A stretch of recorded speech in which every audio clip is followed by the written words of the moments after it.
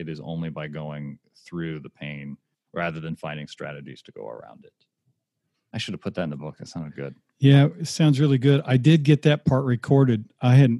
We've been talking. I haven't recorded the thing. Seriously? Yeah. How much more time do you have? Hello, this is Todd Littleton with Patheological, the podcast for the pastor theologian. We're the podcast that explores the intersection of life, faith, and thinking theologically, or as we used to say in seminary days, theological reflection. Today on the podcast, I'm glad to have my friend Jason Micheli. You heard in that intro clip that this is really a do-over. We had a great conversation, but, operator error.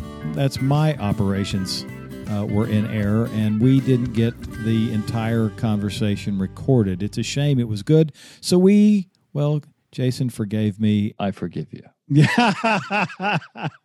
And we got a do-over. And that's what's on the podcast today.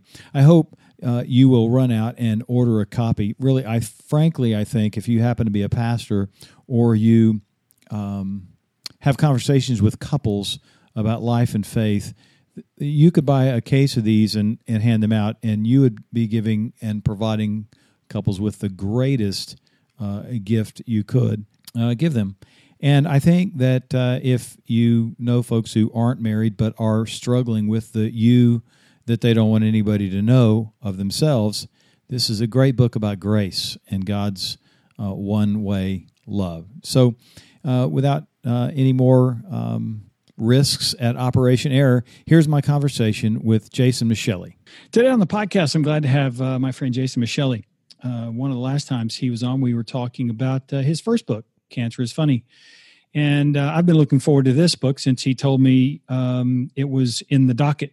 And so one of the advantages of friendship is to kind of get a sneak peek every now and then of what's going on. And so I've got the opportunity to maybe help get something out early about the book. So, Jason, I'm glad to have you on the podcast today. It is a pleasure to be on here with you again, Todd. Hey, Jason, since the last time we're on, you are no longer at your former charge. So tell us what you're doing, what church you're at. I am at a church called Annandale United Methodist Church, which is close to my last church, just close enough to make moving an inconvenience, in Northern Virginia, right outside of Washington, D.C. Well, good. Well, the book drops on Sunday, and I did try to go over and leave a review on Amazon, but it won't let me yet, so I'll keep watching and see when it does, so... Yeah, Sunday in graduation season has to be the best time to release a book, I think. I mean, I think that's just editorial prescience at work. So, yeah.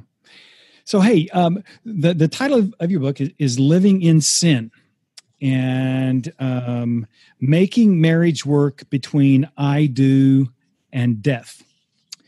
And so you make a point early on that this is not a book about marriage, but it is a book about marriage, specifically about your marriage. So how are you working that fine line to in an environment where many couples will be looking for a book to help them negotiate what they've discovered about their marriage after they've said, I do?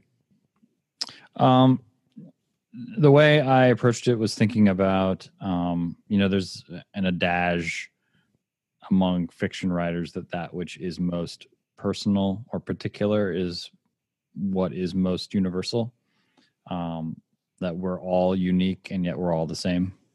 And so I wanted to, rather than write a Christian book about marriage, I wanted to write a marriage book about Christianity. And so I wanted to be honest, as much as my wife would allow, and vulnerable, and give some snapshots from our marriage, and not romanticized or naive snapshots of our relationship, but scenes from an often difficult time in our marriage, and to use those scenes to flesh out what Christians mean by some of our stained glass language like faith and grace and sin and judgment and forgiveness. And so I wanted to kind of use our marriage as a textbook for what Christians mean by this language. And I think overall, the reason for that is that I think when you tie all of those Christian words together, what they teach you is that God is not a God who, is far above us, but God is a God who in Jesus Christ meets us in our shame and suffering. And so I think the great lie of lots of advice-based marriage books that pastors often write, like the lie behind them is that if you just follow these 3 steps, or you listen to these nuggets of wisdom, you can get around the difficulty in your marriage to a better place. And the trajectory of the Christian story and the wisdom by what we mean by grace is that the way to a better place is to go through the suffering. And so I didn't want to give advice, though I think there's lessons in it to be gleaned. I wanted to give scenes from us kind of journeying through the difficult places. Yeah, and I think that maybe it would be helpful for, so let's say, first-time listeners or someone who hadn't picked up your first book. And of course, the allusion in the title to cancer certainly probably led someone to conclude someone in the family, someone in the marriage had cancer. So it might be helpful that when you are describing that we're talking about, how about Christianity told through the lens of a suffering period in a marriage, might be helpful to set the context, because I would guess that the majority of people who go to look for a book on marriage are not necessarily thinking that gravely about their experience. They got themselves in a financial predicament. They've got more than one child, and they're wrestling through maybe adolescence, or maybe they're at a particular stage and they're involved in taking care of elderly parents, and they find the stresses and strains. But when you've got between I do and death, you have your experience, and the suffering that you and Allie faced was, I don't want to minimize someone's financial difficulty, but it's much different. Yeah, I think, so my first book was Cancer is Funny, and that narrated a experience of about 1.5 years, which is about 5 years ago now, of having emergency surgery and discovering I have this rare incurable cancer, and sort of my year of intense chemo and all that entailed. And now, so when I was going through that, I fully expected not to live. That those, so the odds were not ever in my favor, to quote, Hunger Games. And so, and I'll never be in remission, and it will come back, sooner rather than later. And so that's a part of our new reality. But I got a reprieve from death.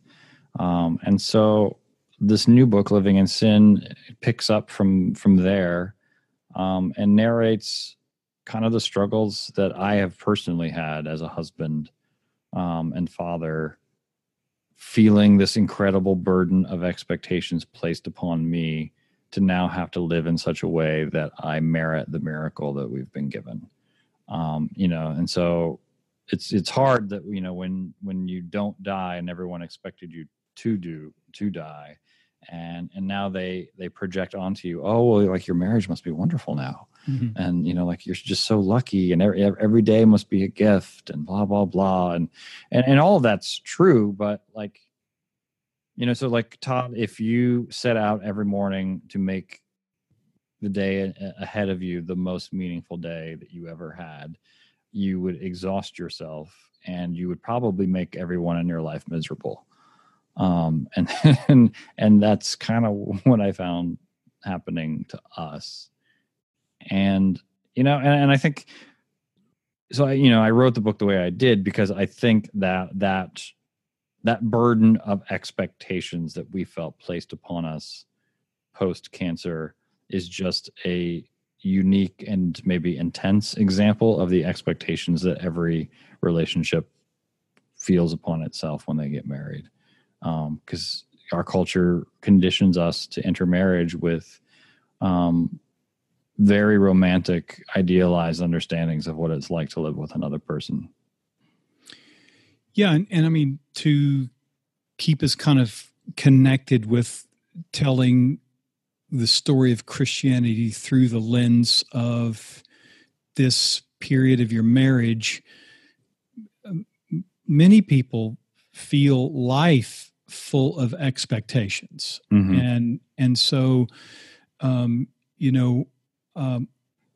that would be a common kind of connecting point for a lot of people who, whether it's a young person who has undue expectations laid on them by their parents that they're going to be this instead of that, or whether it's a peer group who sets up the expectations if you're going to be in the in group and you feel just overwhelmed by those expectations. There are, we always, from some angle, don't you think, encounter a level of expectation that someone should easily identify, though not maybe as grave a situation, but as weighty a situation as, what am I to do with all of that? And how's that not going to crush me?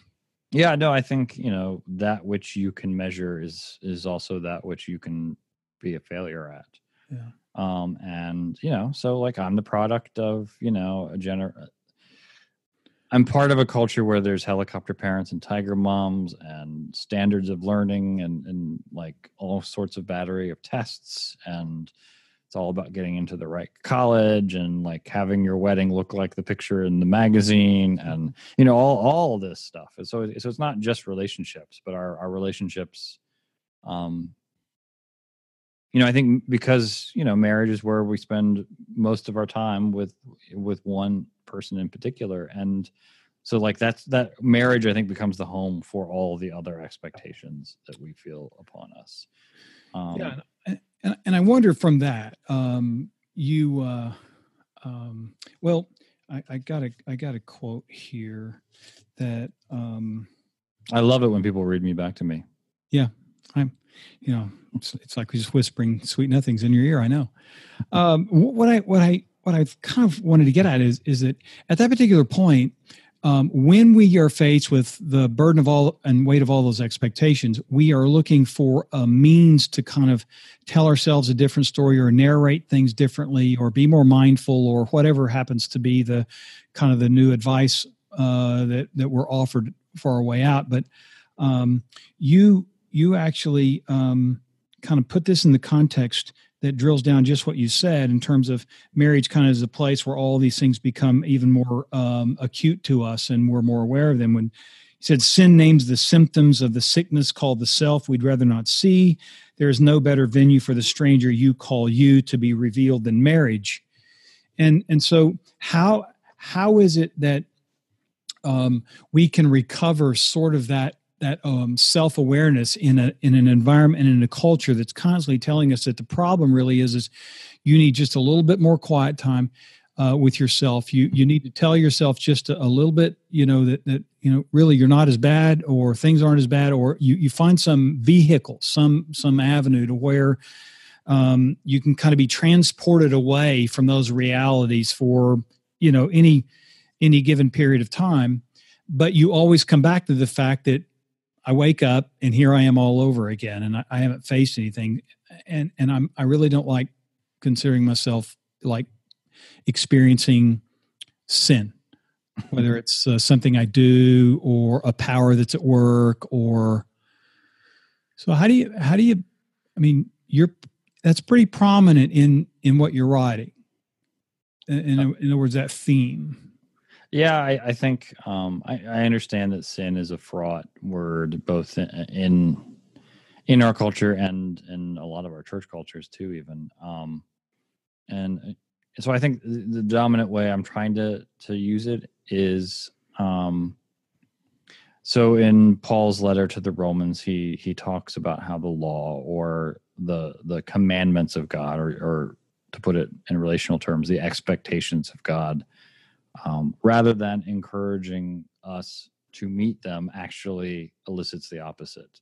And so expectations that are placed upon us actually produce from us unhelpful, destructive, harmful behavior. And so so part of what I'm airing in the book is how the burden I felt placed upon me, given the reprieve I got, resulted in some, not very good behavior in my relationship, because I didn't have a place for those expectations.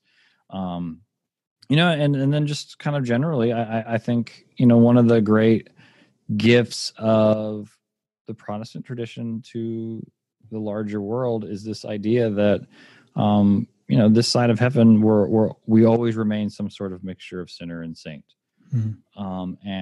And the path forward isn't trying to find the right advice to eliminate that other part of us. But, we are healed by the message that we are accepted, even with that being true about us. And I think,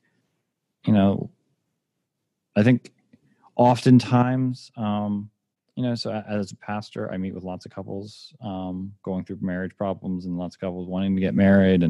And sometimes people can reach out for advice and wisdom and strategies and steps and lessons and all this stuff, which are all forms of law.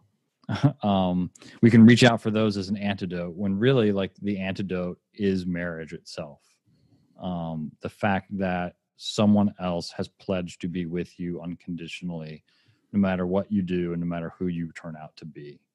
And that safety and that freedom and that grace of knowing, if my wife sees the real me behind the facade that I present as me, if she sees that and accepts it, that is more healing and more of a balm than reading, men are from Mars and women are from Venus. Yeah, it seems to me that maybe, and this phrase is relatively new to me, but it seems that marriage is a reminder of our low anthropology. That in that sense that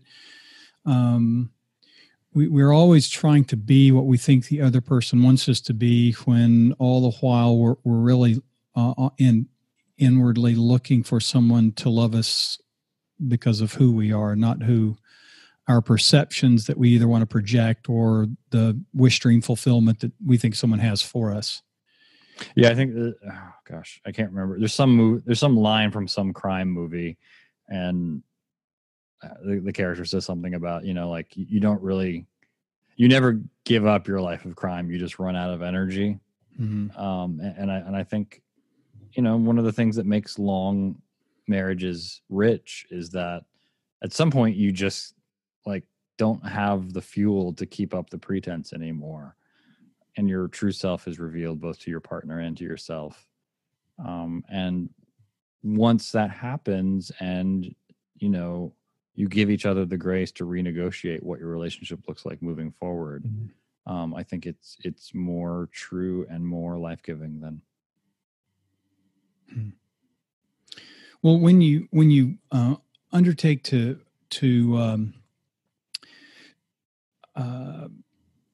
give us a story of Christianity through the lens of your marriage, you invoke the notion of parable. Marriage is a parable, and so really, I think your book seems to be actually a series of parables that are interconnected, that are telling the story that you're describing. So if we were going to lay that out, and since that's kind of the hermeneutic for the book, that's one of the things you kind of lay out, that what's at work here is, mm-hmm. If we're going to adopt the idea that parables are stories Jesus told about himself, and if we're trying to explicate Christianity through the parable of marriage, what's next? So once we look through the lens of marriage, and it can sound a little bit like halcyon. Once you realize that you both kind of are mired in under the weight of these expectations, and you can renegotiate. But there's another phrase you use that we probably ought to tease out, and that is something happens in that relationship that can occur with just one. It's pretty cool when it's both, maybe even both at the same time, but you use the phrase one-way love because you're telling the story of Christianity through the lens of your marriage, and that's a theme that we pick up Christianly. So when we're talking stained glass language, if you will, and we're talking about one-way love, kind of give us a vignette of how that works next. So here you are with this reprieve and the weight of these expectations. Every day's got to be like it's my best last, and everything we do's got to be just like earth shattering, and it just becomes unbearable. How do you discover in that period of difficulty and suffering that it was time to look at how God's one-way love was showing up for you? That's a good question. I think, to think parabolically, I think, so what, the parable of parables is the parable of the prodigal father, right? And so it's the father who runs out to embrace the wayward son who has not repented or apologized and probably is just coming home because he's hungry. And that is a snapshot, Jesus says, of who God is and God's kingdom. And I think that's, a good reminder that so much of the relationship advice and wisdom that we imbibe from the culture, while good intentioned and maybe helpful times, is also not Christian. That so much of the advice and kind of conventional accepted wisdom that we have is that relationships need to be reciprocal, 50-50. And that sounds like it makes sense, and probably it does make sense. But God's grace does not make sense. And God's grace, the story of God coming to us is not God coming to us while we we're chagrined about our character or the state of the world that we have created. It's the God coming to us while we were yet sinners, while we were yet enemies, while we were yet ungodly. And that it's the power of that promise of grace that produces new life in us. And so if that's true for who God is and how God relates to us, like that should be the grain of our relationships that we try to follow. But so often we have this like reciprocal 50-50 that goes against the grain of what God shows us as grace. And so, I think that's true in most people's, like, if you step back, I know in my own marriage, and I've narrated parts of it in the book, is that when we've gotten to a new place, it isn't where we've both decided to equitably meet each other in the middle, confessing our sins and making promises to each other. It's when one of us has been completely gratuitously offered a forgiveness that we didn't deserve. And the shock of that, allows you to understand and trust the love of the other, such that you can kind of step out and be a different person. Yeah. When I hear you describing that, I think of the countless. Which I sorry to interrupt. No. But that's where like, marriage and Christian marriage are two different things. And that's where it's important for, I think, for like the people that I wed to have faith, right? Because 50-50 reciprocity, that does make sense, and that's how we've arranged the world. And to give someone else 100% when they're giving us nothing, it doesn't make sense. It could be taken for granted, sure, and leave you taken advantage of. And so, for that to work in a marriage, like, really requires like both of the people involved in the marriage to trust that God's grace isn't like a concept, but is actually like, the like the beating heart of everything. And that helps with where I was thinking of going, because before I interrupted you. Yeah, well, it's your book, so you got the floor. Damn right. Uh-huh.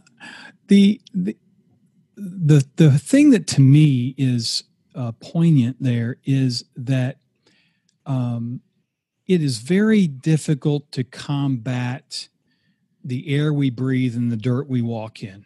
Mm-hmm. And when we're asked to go against the grain, so to your point of distinguish between Christian marriage and marriage, if a marriage doesn't have the resource of the experience of one-way love, then the default is going to be what comes natural for us. And if what's natural is we've got this principle of reciprocity at work, this 50-50, and even if we want to amp it up and say it's really 100-100, we're still looking for, you're not giving as much as I am. But then when we reach those moments, as you describe in the book, where I've made this discovery of myself, and the self that I am isn't really different than the self that was. Mm-hmm. And it was really, really instrumental when the other person expressed that one-way love that made the transformative moment occur, or at least the recognition that, hey, I don't have to live under the weight of that. I don't have to be a rear end, and so the tide can turn when one person in the relationship, in terms of Christian marriage, when one person expresses that one-way love that they've experienced, but you're not in any way suggesting that that's like a special silver bullet. No, I think to the extent, this is more specifically Christian and more theological, but to the extent that it takes two, it takes two, because, every Christian who gets married in the name of Father, Son, and Holy Spirit believes that, Christ is the bridegroom of the couple. Yeah. And so it's really not like bride and groom giving each other like 100-100 or 50-50. It's that, most of the time it's like, well, I'll give you 10 and she'll give me 20, and like, like it sounds cheesy as shit, but like, I honestly though, like, if Jesus is not like alive and Lord and present in a marriage, it's the stupidest freaking thing in the world to get involved in. and it's a miracle that like the divorce rates aren't higher than they are. Yeah, which begs, a little detour, which begs the question that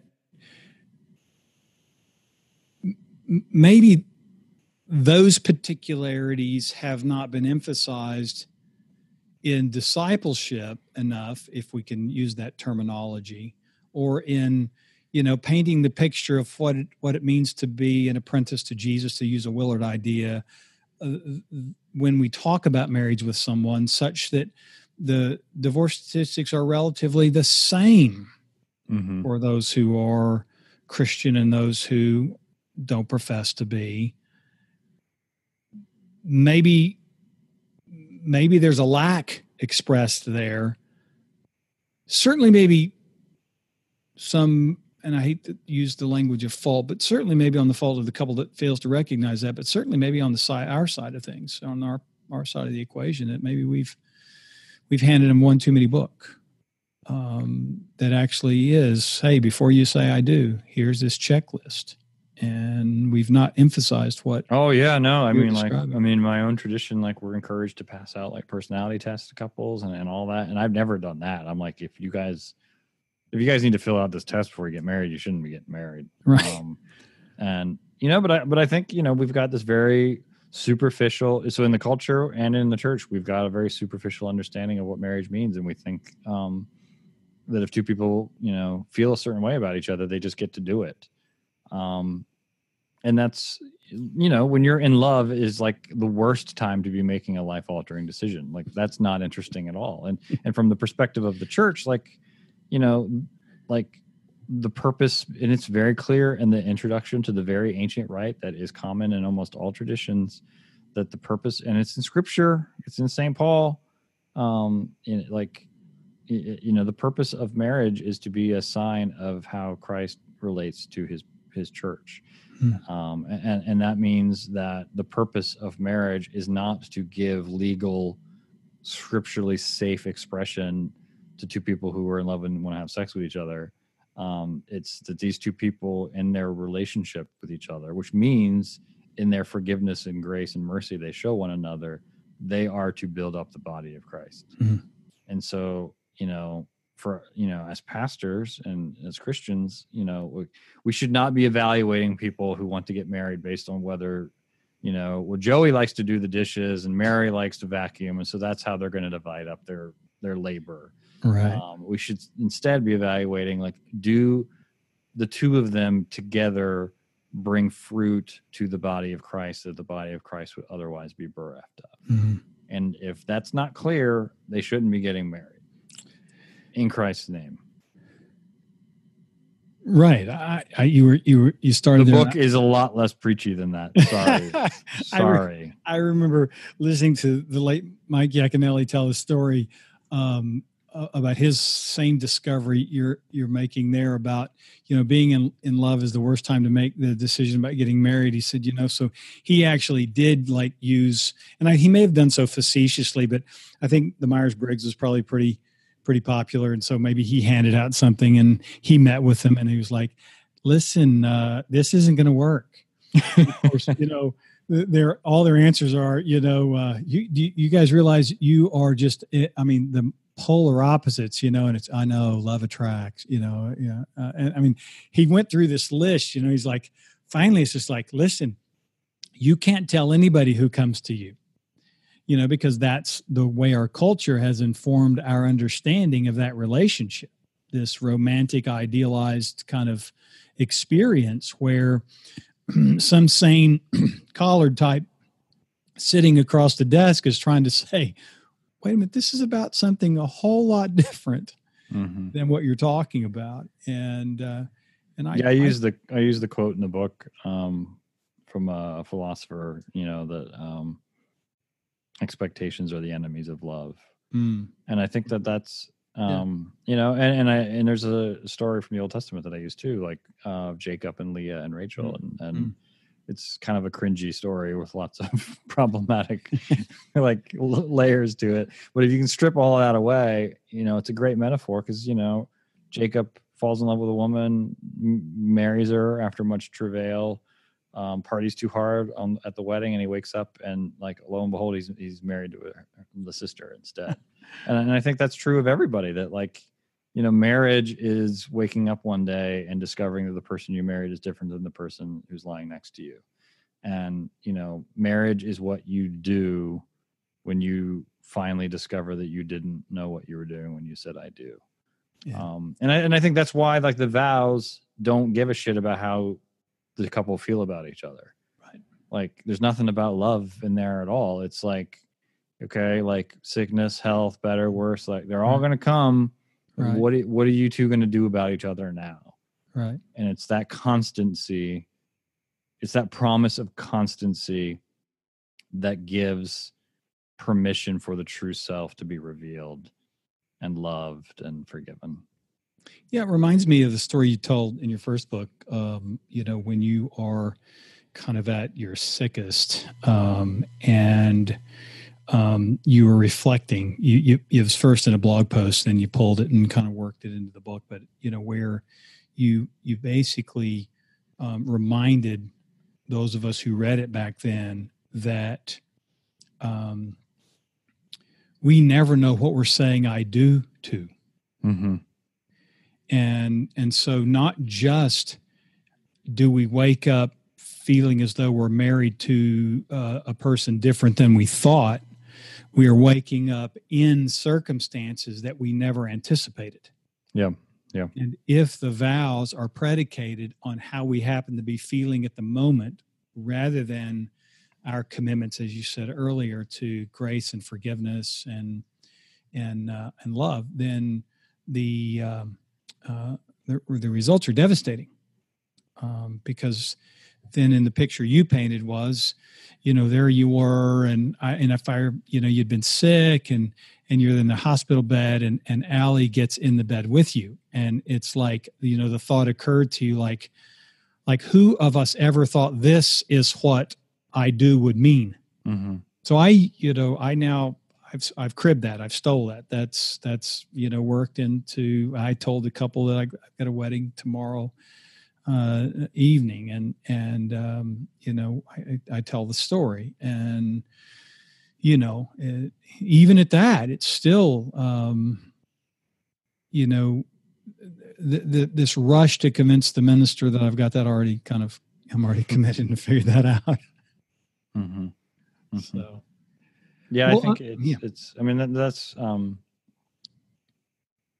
that's what makes marriage a leap of faith, right? Because I mean, you're saying I do to the person in front of you, but you're also saying I do to whoever and whatever they become, and that's something that can't be known or anticipated, because the very fact of your life together will change both of you. Sometimes for the worst, and so that's just and I think Stanley Hauerwas talks about how Christianity is just extended training and learning how to die. And I think if marriage is a subset of Christianity, like that's, you're helping one another be vulnerable enough to die as the person you are, rather than the person you pretend to be. Yeah, I'm going to push you though a minute. I mean, because certainly we are hopeful that leap, and however we want to couch the experience as preparation for something to come. We have the anticipation, though, at some point that I'm probably going to at least be a little bit better at one-way love after 10 years, 20 years, 30 years than I was in year one. Mm-hmm. And so you put up a quote today, I think it was, you put that Jensen quote up about sanctification. So at that particular point, I don't remember the exact quote. I didn't memorize it, but his argument was you return to your baptism. So, at some point along the way, you're returning to your I do. Mm-hmm. And you just have to make that a habit. Mm-hmm. So how do you fit that in? I mean, because certainly you're offering encouragement when you, use your story as illustration. Your presentation of Mockingbird, for example. I mean, nobody could have left there thinking like, I can't wait to get home and be a jerk. I mean, I think, where faith becomes important is you have to trust that what grows you and nurtures you, what improves you. I don't like to use that language, but right. Or sanctifies you, to use like Christian speech, is not trying to get better and not trying to improve, and not like you don't become a saint by trying to be saintly. Right. You become a saint. You improve. You grow in your marriage by leaning into the forgiveness offered to you by the other. And so, Luther Martin Luther referred to a pastor as the local forgiveness person, Right. and stressed that, you know, the life of the Christian growing in grace is someone who returns to the truth of their baptism every time. And so by that, he means the baptism is the place where you have died to your sin.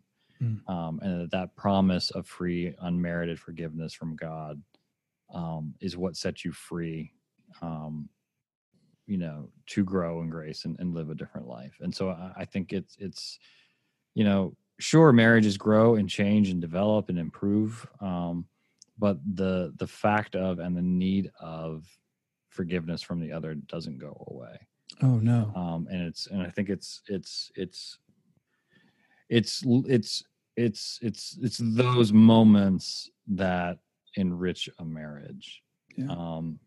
You know, and the opposite of that, what like I see often in couples, is when you're stuck in, like if you're not, if you enter marriage not with a grace model in your head, but instead a scorekeeping model, which is kind of how we're all hardwired to, like, Oh yeah. you know, like, well, she did this, so, you know, I'm going to do this. Or like, well, she's never really made it up to me because of this. And so, like, whatever, I'm not going to, you know, when you have this like balance sheet about your relationship, like that's just a breeding ground for bitterness. And so, you know, and so like if she owes you, well, who is she to forgive you? Like, she owes you. Right. You know, and so like if you're constantly keeping score, you never have the opportunity for genuine, spontaneous, free forgiveness. And so like you're actually, you know, it's like you're in the desert and you're walking away from the oasis. Yeah. Yeah, you know, and I hesitate, and if you prefer, you know, we can edit, but you know, at some issues that enter a marriage become exceedingly difficult to forgive. And so how do you address those issues, whether it's neglect, abuse, adultery? I mean, those are very significant realities. And so some might hear a couple of pastors and extrapolate what we have, you know, talked about and what we've emphasized in talking about Christian marriage and Christianity and those themes, and construe that, are we suggesting that someone, you know, endure those things to their own demise? Yes. No, I'm not saying that. No, I know. But I mean, so, you know, I was thinking about that because, I mean, you know, emphasizing forgiveness, one-way love, and, you know, we're talking about the normal course, but when you have one of those traumatic events, there are lots of other things to take into consideration. How are you going to respond to any kind of pushback? No, well, so, I mean, I think my first response would be, would be that I write the way I write, and I wrote about what I wrote about to unromanticize what people might think of Christian marriage, and so to give permission to people that imperfect and sometimes difficult marriages are the norm. And that if you happen to be in a Christian marriage and your marriage is imperfect or unhappy or doesn't meet expectations, it's not somehow an aberrant form of marriage that you need to like feel bad about and beat yourself about. Good. That'd be my first response. And the second response would be that that's why I think the language of parable and, you know, the language that Paul uses is that of sign, rather than, you know, like in the Catholic Church, it's sacrament, and sometimes Protestants like to talk about covenants. And of course, a covenant is a contract sealed in blood, which, you know, like that's heavy. It's heavy. Like that's heavy. Yeah. And you know, I think but like the idea of a parable or a sign means that the point isn't that you've now entered something that you can't get out of, or God's going to be pissed at you. You know, like actually it's a parable and a sign of the good news that God is not pissed off at you. And it also, you know, it's a sign, like, so like, you know, your marriage is a sign, but your marriage is not like, you know, the be all end all. Right. And so if, you know, for whatever reason, like if your marriage is not parabolically pointing to this larger story of grace and mercy and love and forgiveness, then it's no longer serving the function that it is meant to serve. And you know, and if it's not pointing onward to this for whatever reason, you know, to say that grace is one way love, and that showing one way love to another is like, that's still not a strategy, and it's right, you know, and it's not like another form of advice. Yeah. That's just the way that God loves us, and like we should trust God enough to try to love that way. But we're not God, and we can't make it happen all the time. Right. And so, yeah, I mean, like, I mean, my own parents' divorce was just, you know, officially recognized what had already been true since like as far back as I can remember. Like, and so, yeah, I'm not to say that people need to show one another grace, and that that's where newness in your marriage comes from, is not to say that everyone is like consigned to a fate to just constantly give and never receive. That's not at all what I would say. Yeah. Well, I think that's pretty helpful. And the only reason it came to mind is I think sometimes, you know, let's say someone happens onto your book or happens onto this podcast, and they're at a pretty difficult place. We hear the things that we think are going to be the strategy or the salve. And so at some point it needs to be at least identified that, you know, as you put it, it's not the sign, it's a sign. And and I think, you know, and like if there's an honest underside to what we mean by grace, it's that you know, in a lot of ways people don't change.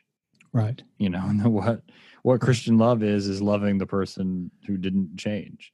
Right. And so you know, on the one hand it can sound romantic and ideal, but on the other hand it's I think it's more realistic than the romantic understandings of love we have in our culture. That's good. That's good. Well, you know, I don't really like to talk to someone who's written a book and try to get them to tell everything in the book, because then it's like, well, just listen to the podcast and don't buy the book. So, or you could buy the book, not read it, and listen to the podcasts. Well, just buy the book. That's I mean, fine. that's whatever means you need. Just get out and buy the book. But the point really is that these are some important themes, and I think that unless I were to, you know, take another little bit and whisper sweet nothings from your book in your ear, folks really need to know this is a really good book. I mean, it's really well written, and you know, you're gonna if you're listening, you're gonna think, oh, you're just biased. You just, you know, trying to shine on Micheli, and I'm like, you know, no, really, it's a really good book. And particularly a good book to help explicate Christianity through the lens or the parable of marriage. And so in that regard, I think it's a gift. And so I can't wait. I plan to buy a bunch and use them better. Yeah. And so is there anything else that you like, you know, your publicist would be mad we didn't cover on the podcast? I don't think so. I mean, yeah. I talk about sex a little bit in there, and James Baker, the televangelist, and what, infomercials, and the Vitamix. You have to buy the book. And Jesus, there's some Jesus in there, and I mean, there's a lot of Jesus in there. What do you mean there's a little Jesus? The Enneagram and parenting, and so it's yeah. So I mean, I guess, yeah. I mean, that's what I would say is it is a little bit about our kids too, or not just a little bit, but because that is also part of the better and worse that you're signing on to. So sure. Well, thanks, man. Well, thank you, sir. I will let you hit the links now. Hey, as always, I want to thank you for listening, and I hope that you found this conversation beneficial. Actually, I hope you found it inspiring enough that you've already paused the recording and you went out and you ordered Jason's book. And if you think that it might help to encourage others to discover this gem, then share the podcast. Use your favorite podcatcher, post it on Facebook, send it out on Twitter, let folks know about this conversation. And of course, we'd love you to let folks know that you're a listener of Pathological. And remember, you can subscribe on your favorite podcatcher and iTunes.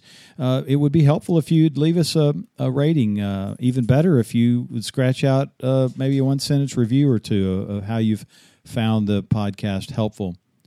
You know, with summer right on us and the schedule pretty full, podcasts may be a bit slower churning out until August, but we are looking forward to a conversation with David Fitch on his new book, Us Versus Them. That book drops in July, and we'll get a conversation set with him and post it for you, and also hopes of helping him get the word out about a great book that's forthcoming.